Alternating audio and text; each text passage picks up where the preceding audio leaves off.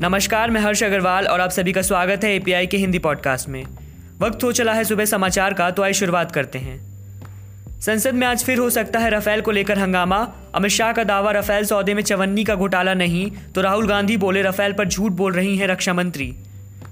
भारत की 2-1 से ऑस्ट्रेलिया के खिलाफ ऐतिहासिक जीत, चेतेश्वर पुजारा बने मैन ऑफ द मैच सहित मैन ऑफ द सीरीज।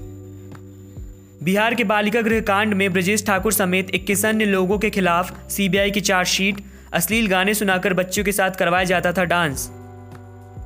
दिसंबर में हुआ यूपीआई ट्रांजैक्शन में 18% का इजाफा, 3 अरब पहुंचा आंकड़ा, डिजिटल ट्रांजैक्शन को बड़ी कामयाबी। हॉस्पिटैलिटी सेवा देने वाली कंपनी ओयो रूम विस्तार योजना के तहत 2019 के दौरान 500 तक टाउन हाउस होटल जोड़ने की तैयारी में। अभी कंपनी के नेटवर्क में लगभग 68 टाउन हाउस होटल हैं। और अब वक्त हो चला है अंतर्राष्ट्रीय खबरों को जानने का। अमेरिका में मेक्सिको बॉर्डर दीवार मामले में डोनाल्ड ट्रंप अडिग, कहा मेक्सिको दीवार के मामले में कोई समझौता नहीं करूंगा। बांग्लादेश की एक अदालत ने सत्ताधारी आवामी लीग पार्टी के एक स्थानीय नेता समेत 7 लोगों को सामूहिक बलात्कार के शक में हिरासत में लेने का आदेश दिया है। पीड़िता का आरोप, विपक्षी पार्टी को वोट देने पर किया गैंगरेप।